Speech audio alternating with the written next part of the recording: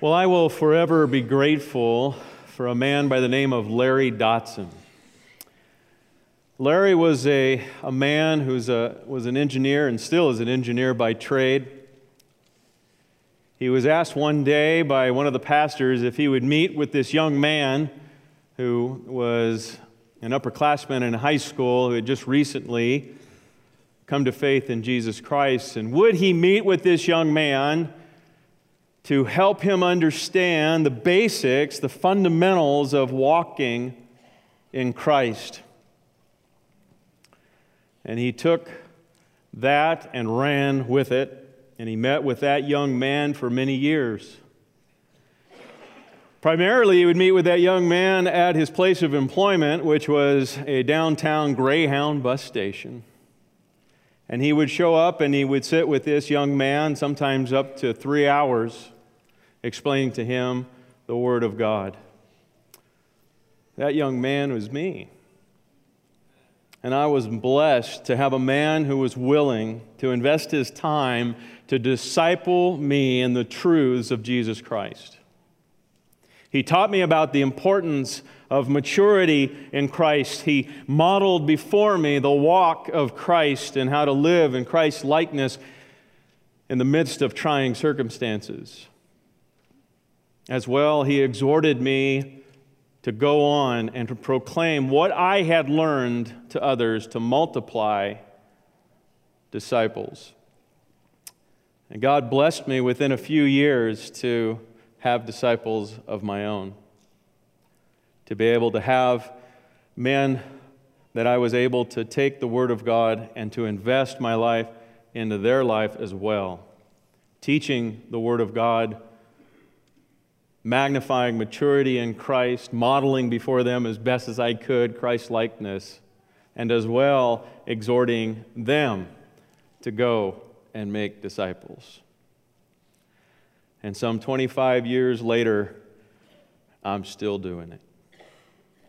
And I owe much to Larry Dotson, who by faith and by courage in the Holy Spirit chose to invest his life not only to teach me the Word of God, but to share with me his very own life.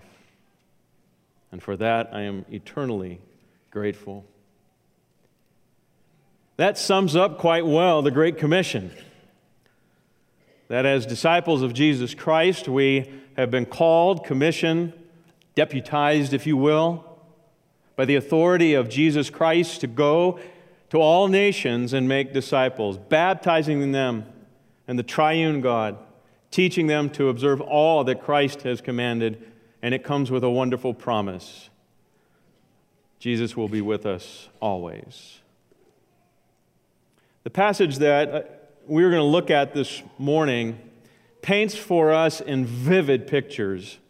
Jesus uses vivid language to paint for us a portrait, if you will, of a disciple maker. And in this we see three features that we'll take a look at in just a little bit. But before we jump into that, it's very important for us to understand the context leading up to this time where Jesus is speaking to the disciples. The context, we can go about as far back as chapter 7, verse 31. And I want to provide for you from chapter 7, 31 to chapter 9, verse 41, just some observations of that context. The first thing we see is that Jesus was traveling and teaching. Very common of Christ was to travel and teach. In this span, he and his disciples had traveled approximately 75 miles. That was about 25 hours of walking and talking. And that didn't include the times that they stopped and talked as well. In this time, Jesus revealed who he is. He was the wielder of all power in chapter 18, 17 through 21, where he feeds the 4,000. He was compassionate. He reveals himself as the compassionate and caring shepherd in that time, who teaches and guides and provides for the needs of the people. Jesus is the Christ who will first die and then rise from the dead. In chapter 8, verse 31 is the first mentioning in this context. He said he began to teach them that the Son of Man must suffer many things and be rejected by the elders and the chief priests and the scribes and be killed, and then after 3 days he will rise again. He also revealed who the disciples are to be. In that same passage, he goes on to say in verse 32, and he said this plainly, which means everybody could understand it, including and especially Peter, because then Peter took him aside. Now, we don't have the time to unpack that whole situation, but that had to be quite a situation. Peter took Christ aside and rebuked him. But turning and seeing the disciples, Jesus rebuked Peter. And what was the rebuke? He says, "Get behind me, Satan." Whoa. Now why? Well, because of this. You're not setting your mind on the things of God, but on the things of man. This is an important principle as we approach verse 42 to recognize that a disciple's mind, if you will, is not so much in this kingdom as it is in the kingdom of God. Our priority as a disciple of Jesus Christ is not the things of this world, but it is truly the things of God, the kingdom of God. That is what a disciple of Jesus Christ is about. A disciple must value Christ above everything. Verse 34, and he called to him the crowd with his disciples, and he said to them, "If anyone would come after me, let him deny himself and take up his cross and follow me." The requirement for discipleship, the cost of discipleship, is our very own lives. And we'll talk more about that in a little bit. And during this time, Jesus used some Q&A moments. Verse 27, chapter 8, who do people say that I am? But more importantly, in verse 29, who do you say that I am? Very important question. Because when we understand truly who Jesus is, discipleship then becomes much easier. Because when you understand how great Jesus is, when you understand the authority of Jesus, when you understand the glory of Jesus, when we understand the majesty of Jesus, when we understand the perfection of Jesus and the compassionate and the care of Jesus, we want to make him known. See, I want all of you to know my wife. And some of you are very blessed to have known her and to know her still. And I love for everybody to meet my wife because I love my wife, and my wife has incredible characteristics, and because of that, I want people to meet her, and I'm excited that when I'm in crowds to be able to say, this is my wife, this is my wife, this is my wife. My stock goes up. See, this is my wife. And so we apply this principle all the time, that when there's something of value to us, we want other people to know about it. And so when we understand that question, who do you say that I am? And we understand who Christ is, discipleship becomes quite easy. Because we simply want somebody to know Jesus. He goes on, there's the transfiguration in verse 11. He continues to talk about the fact that he will suffer in chapter 9, verse 12. Verse 33, he asks what the disciples were discussing. He begins then to teach them about true greatness, which is humility. Humility, pride, the opposite of humility. Pride is an incredible hindrance to discipleship. When we consider ourselves as more important than the lives of others, when we consider ourselves as more important than Jesus Christ, then that stifles immediately discipleship. For the call of a disciple is to deny self and follow Jesus, to value him more than anything else. Jesus also uses life experiences. There's the healing in chapter 7, verse 31 of the deaf man, and then in chapter 8, verse 22, there's the healing of the blind man. And it seems as if Mark, with his the juxtaposition of these healings, and right in between that is him talking about the disciples understanding who Jesus is. There's an opening of the ears, there's an opening of the eyes that he refers to. In other words, it is very important that our ears be open and our eyes be open, that we might see truly who He is, and most importantly, how valuable He is and how valuable He should be to us. So with that, as well as we have Jesus walking and teaching, we also see the dullness of the disciples, again, calling for them to hear and to see and to understand, and they wouldn't completely be able to put all the pieces of the puzzle together until Jesus had risen from the grave. We see Jesus consistently compassionate for others, especially souls. And again, this is important because the value that Jesus is placing is much more on the souls of people, the spiritual component of people, rather than that which is physical.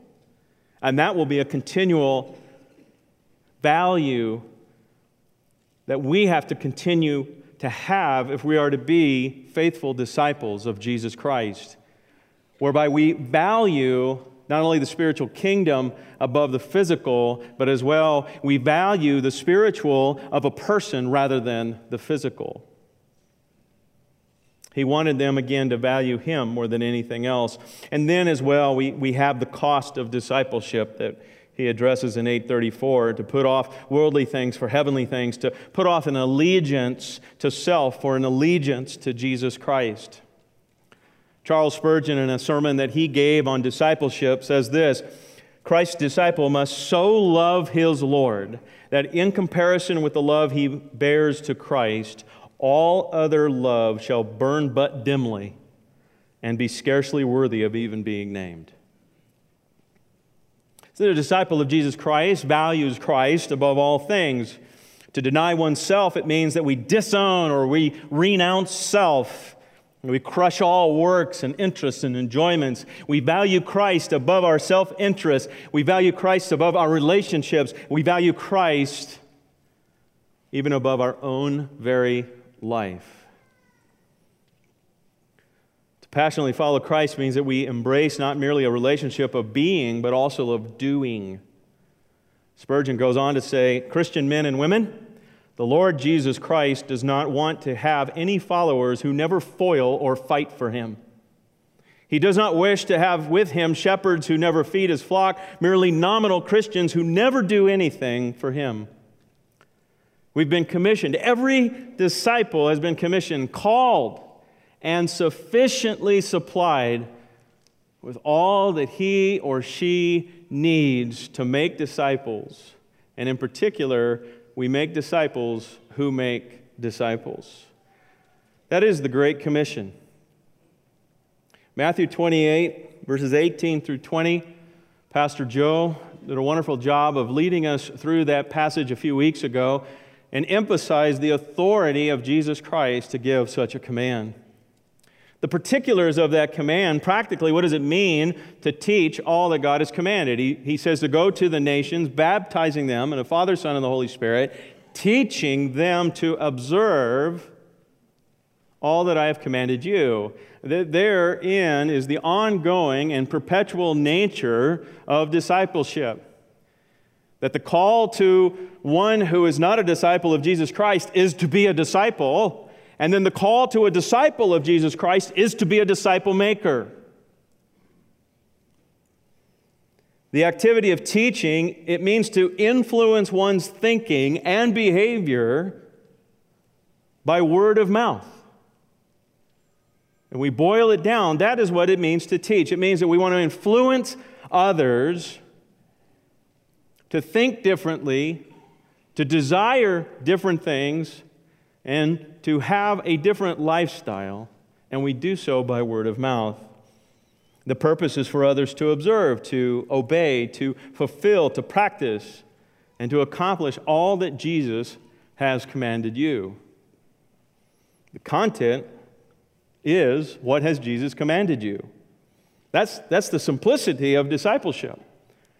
So you don't have to make anything up. You know, the beauty of preaching or teaching is that the content has already been given. We don't have to go make anything up. We don't have to go and research and find things to talk about. Discipleship is simple. Whatever Christ has commanded you, you teach others to do the same. How do we know what Christ has commanded us? It's all in His Word.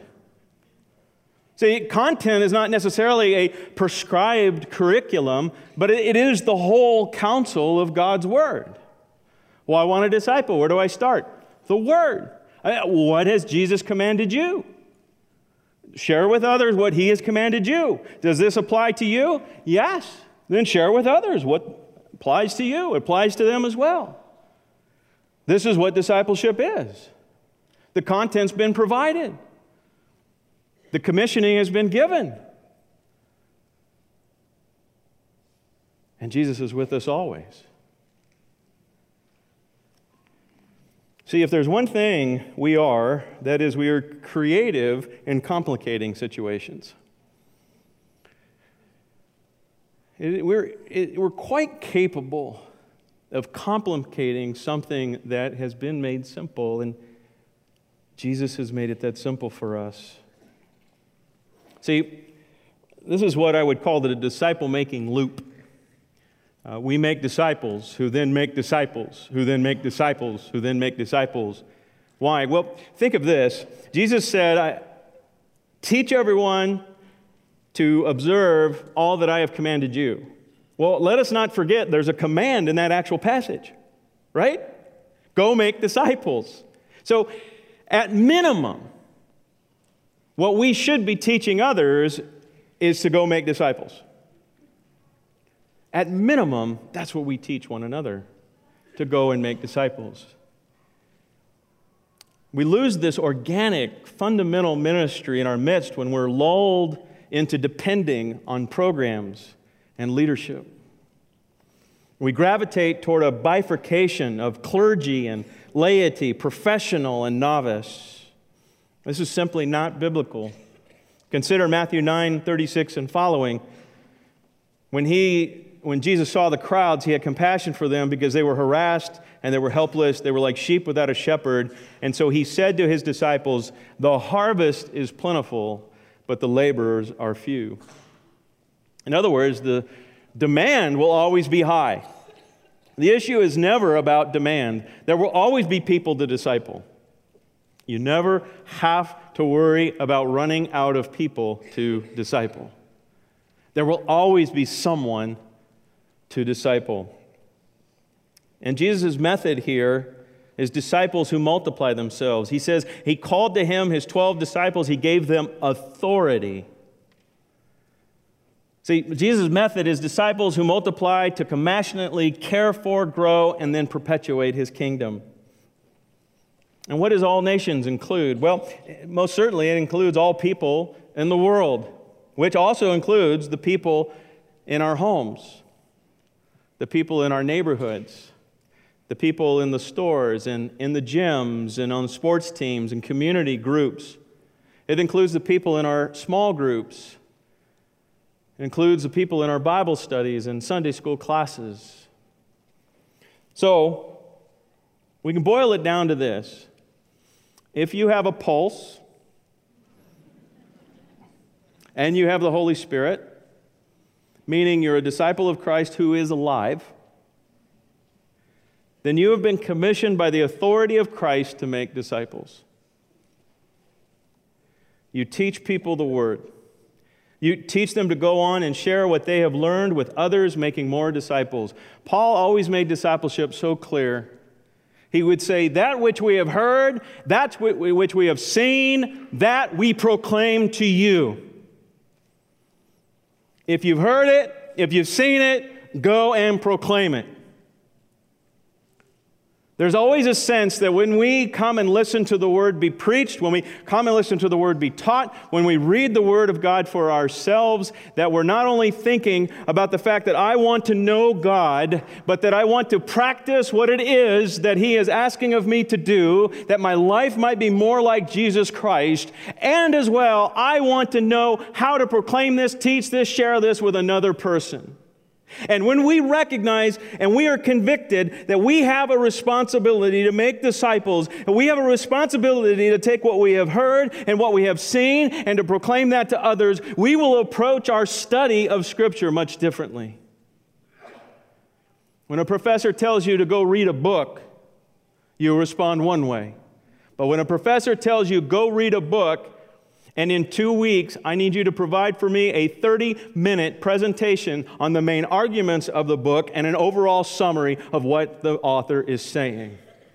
Now you're going to read way different. Our entire study of God's Word will radically change when we recognize that we are indeed responsible to share and proclaim that which we hear and that which we see to others. Because we want to see the life of Christ in the lives of other people. And so when we come then to verse 42 through 50 in the Gospel of Mark, Jesus continues his teaching about what disciples should be. As disciples, we were going to face much resistance. Our nature is to serve self, and yet Jesus calls us to deny ourselves and to value Him more than anything else. And that means what is valuable to Him then becomes valuable to us. Again, we're going to face many temptations to value ourselves more, and this will be our greatest hindrance to making disciples. In these verses, Jesus provides for us vivid images that paint the portrait of a disciple maker. And what he's been teaching and what he continues to teach here all speak to the tremendous demands of discipleship. After teaching on humility and harmony in the verses prior, which is the backbone of discipleship, Jesus goes on to give us 3 features that portray a disciple maker in order for us to think and to behave rightly in our disciple-making ministries. Now, the imagery that Jesus uses here is striking. Large millstone around one's neck thrown into the sea. Hands, legs, eyes being cut off and plucked out. Hell is a place where their worm does not die and the fire is not quenched. I mean, it reads like the commentary of an upcoming horror film. Now, let me give you the 3 features, and then we'll take a look at each one of them. The portrait of a disciple maker is that he or she is devoted to at least these 3 things: maturity in Christ, modeling Christ-likeness, and multiplying Christ followers. So the first feature is that a disciple maker is devoted to maturity in Christ. The vivid pictures in verses 42 through 48 portray a disciple who is one who is devoted to maturity in Christ, both in the lives of others and in himself. Look with me at verse 42. He says, "Whoever causes one of these little ones who believe in me to sin, it would be better for him if a great millstone were hung around his neck and he were thrown into the sea." The point he's making is that we care about others' maturity in Christ. We live in such a way that we care about others' relationship to Jesus. Jesus says, whoever causes one of these little ones who believe in me to sin. Little ones picks up on those who he's talked about earlier that need to be welcomed warmly, and the humility that we welcome them. And he says that whoever causes these new believers is what he's referring to, or spiritually immature believers to sin, it would be better for them if a great millstone were hung around their neck and they were thrown into the sea. And the word for sin is a Greek word where we get the word scandal or scandalize. It means to cause to be brought to a downfall. It means to cause to sin or to entice to sin. And Jesus is saying there's no price too high to avoid this. Hence the relentless demand of Jesus here, it would be better for him. These phrases, it would be better, are there to emphasize value.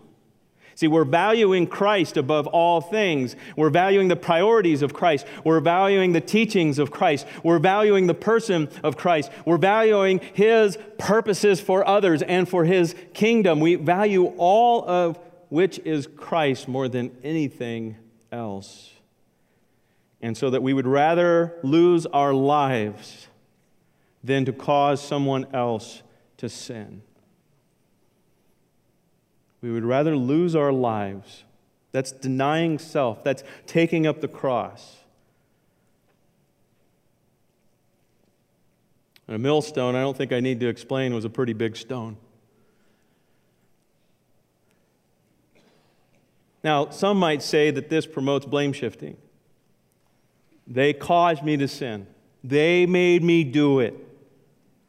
Now, that is the oldest excuse in all of time, right? Adam and Eve used it, and each one of them was responsible for what they did. If they sinned, they were responsible for the sin. But if they enticed someone to sin, they were responsible for enticing someone to sin. Okay? The disciple then must be concerned for the spiritual growth of others, especially young believers. This means we must be careful how we live and how we counsel others. We want to make certain that what we are saying to another is tied down to Scripture and that it is accurate. And so instead of causing others to sin, we want to live to spur others toward good deeds. By our speech, by our attitude, by our behavior, we want to make it easy for others to be Christ-like. How many times we make it so easy for somebody to sin with our exasperating words? We want to encourage people to do the right thing. We're responsible for each other, and we should consider, ponder, think about, and brainstorm ways that we can stir someone to love and good works. And so also let us then build each other up. Do our actions, our attitude, speech encourage spiritual growth in the lives of others? Are there any behaviors, attitudes, or words that may be causing others to stumble? In other words, is there something that we do or say that entices people to sin rather than do good? What a wonderful question to ask those around us. Is there a particular attitude? Is there a particular speech? Is there a particular lifestyle or activity that I do that entices you to sin rather than spur you on to a good deed?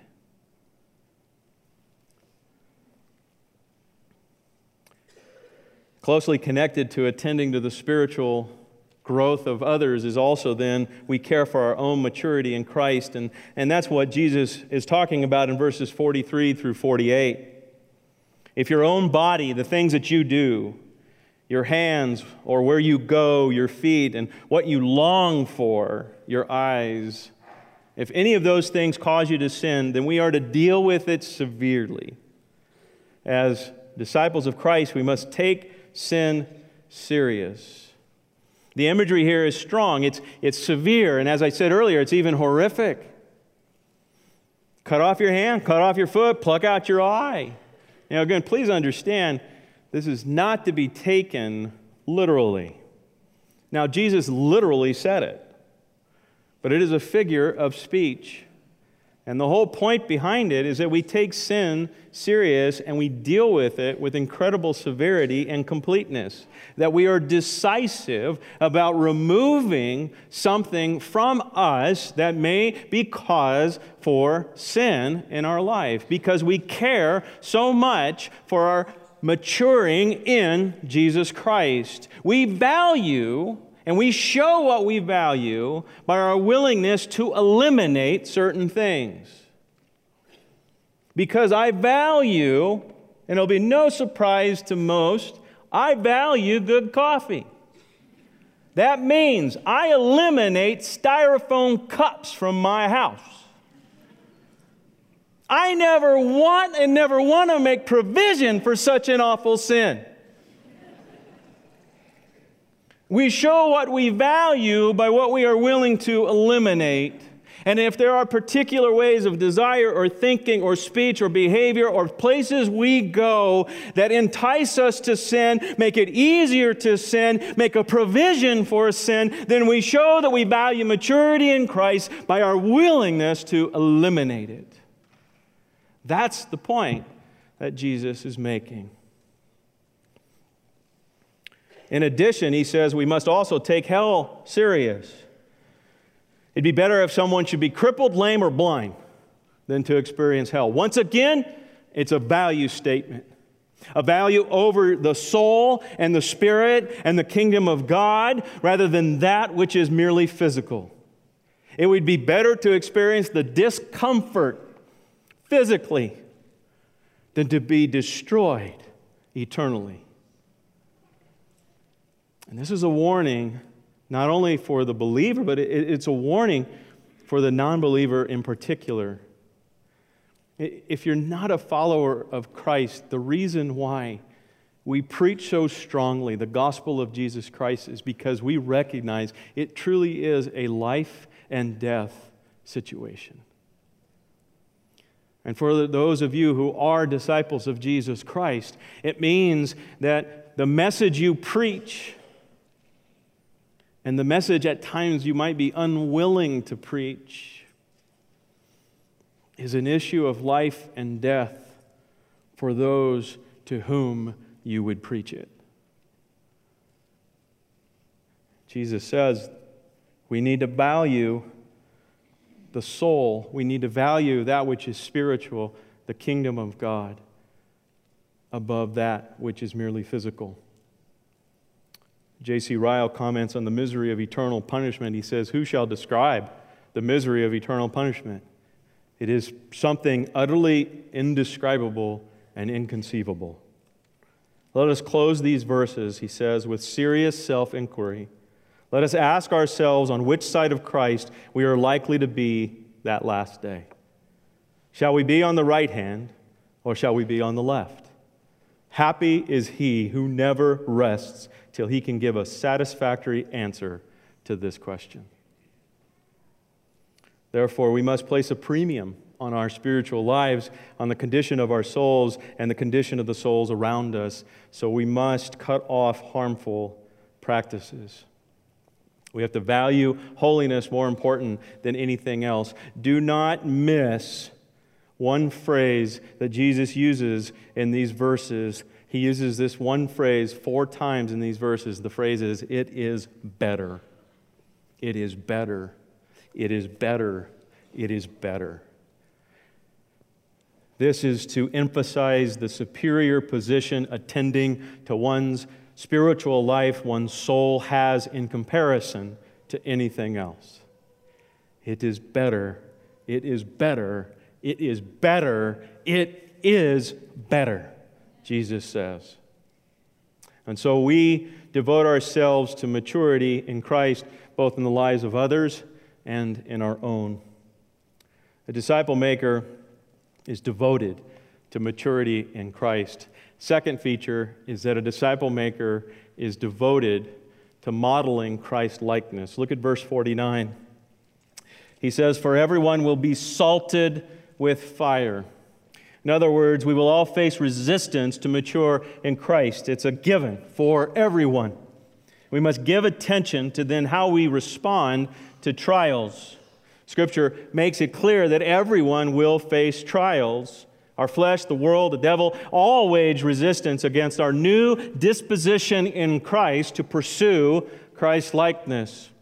Trial and temptation will come on a daily basis, and how we respond will determine the direction of our growth and witness to others. And this is by God's design and plan. God uses trials in our lives to purify us. He says He will salt you with fire. Every sacrifice that was offered to God was to be sprinkled with salt. It made the sacrifice morally worthy. Consequently, metaphorically, every disciple of Christ shall be tried or perfected by trial so as to become acceptable in the sight of God, just as every offering was prepared by the sprinkling of salt. You will be morally worthy by your trials. He says that then we prioritize our Christ-like response to our trial above its removal. We value our response to trial more than the removal of the trial. See, Paul highlights this feature in his own discipleship. See, we model Christ-likeness in our response to our own circumstances. And in 1 Corinthians chapter 4, verses 11 through 16, I'm going to summarize it. Let me summarize it under 3 questions. 1, what were his circumstances? What was his response? And then what was his exhortation to the church? Well, here are his circumstances as he describes them. Hunger and thirst. So he's hungry, he's thirsty, he's poorly dressed, he's homeless, he's laboring, he's reviled, he's persecuted, slandered, scum of the world, and refuse of all things. It's an attractive resume, is it not? How did he respond?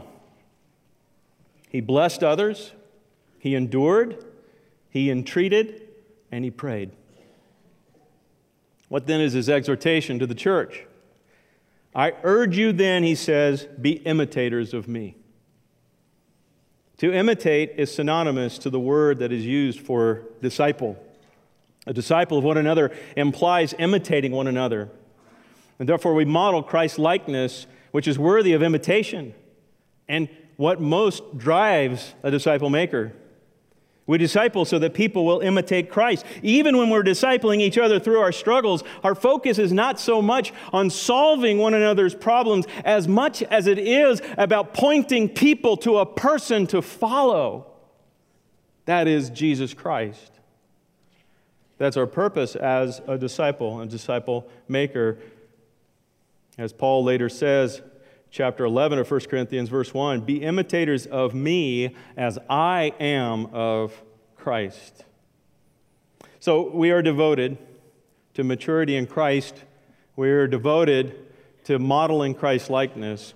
And the third feature that paints for us the portrait of a disciple maker is that we are devoted to multiplying Christ followers.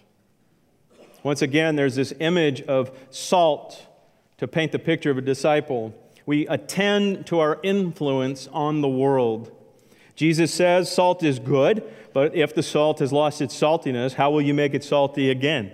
Have salt in yourselves and be at peace with one another. In other words, our presence ought to make a difference.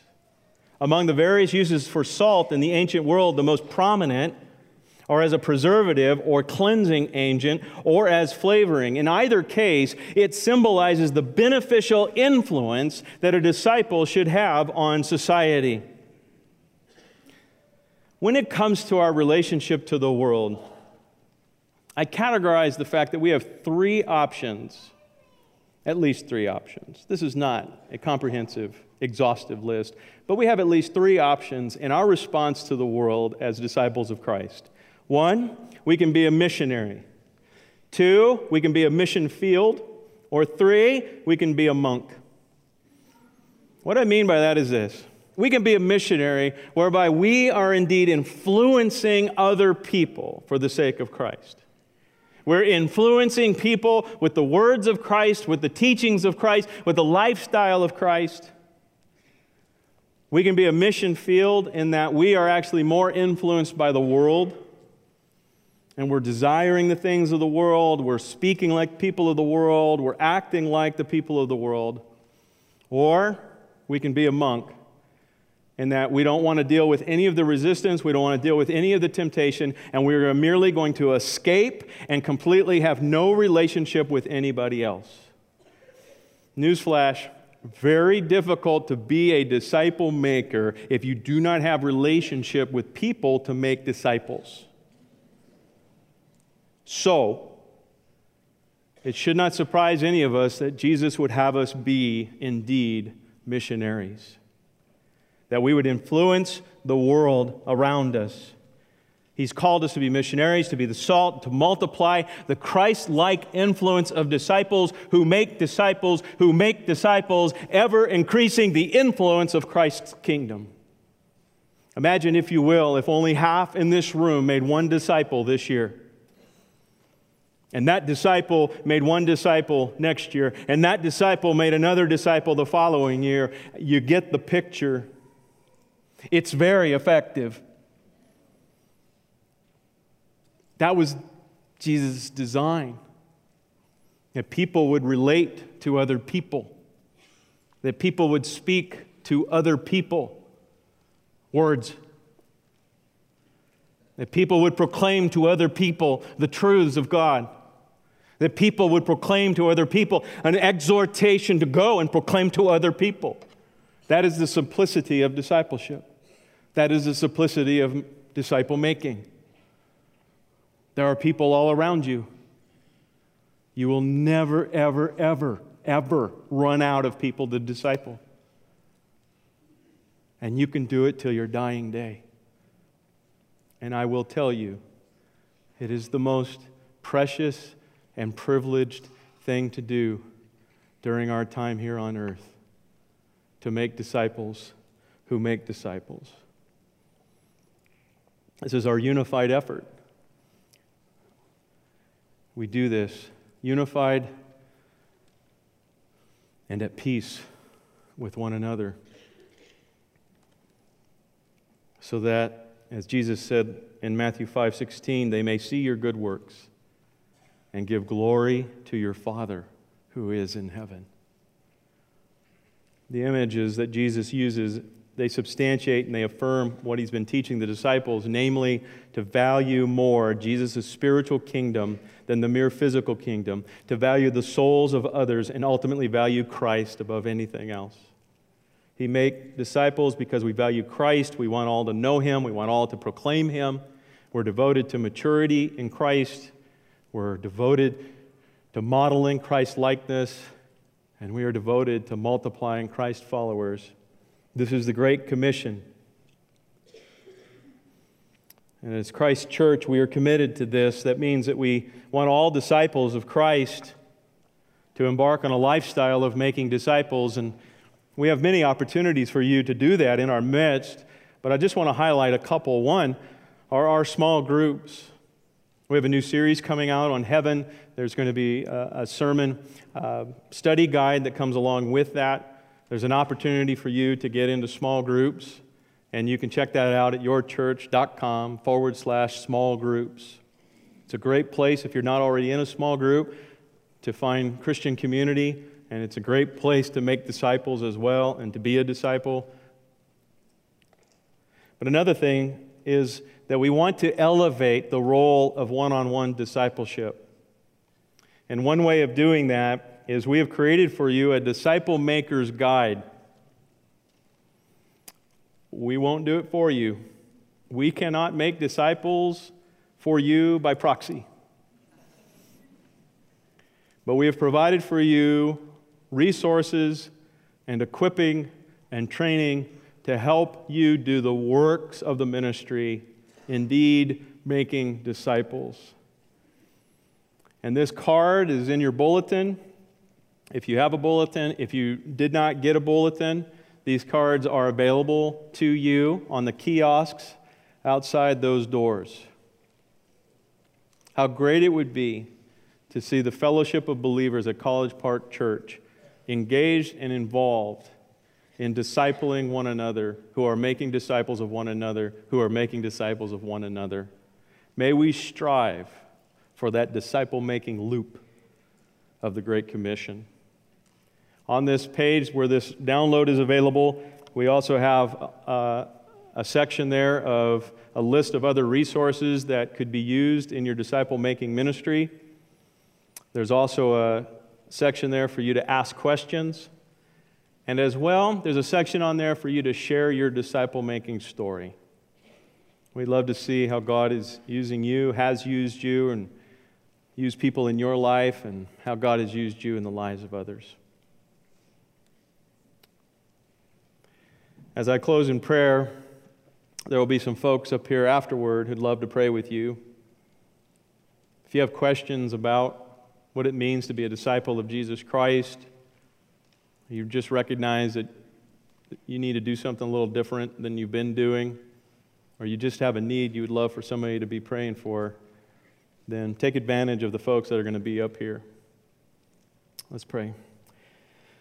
Father, we are grateful to you for this ministry, how powerful it is to see your Spirit work in the life of another, how powerful it is to see your word proceed from the mouth of one of your disciples and watch it wield with great effect the transformed life of another. We thank you for the privilege of participating with you in this ministry of making disciples. In Jesus' name we pray. Amen.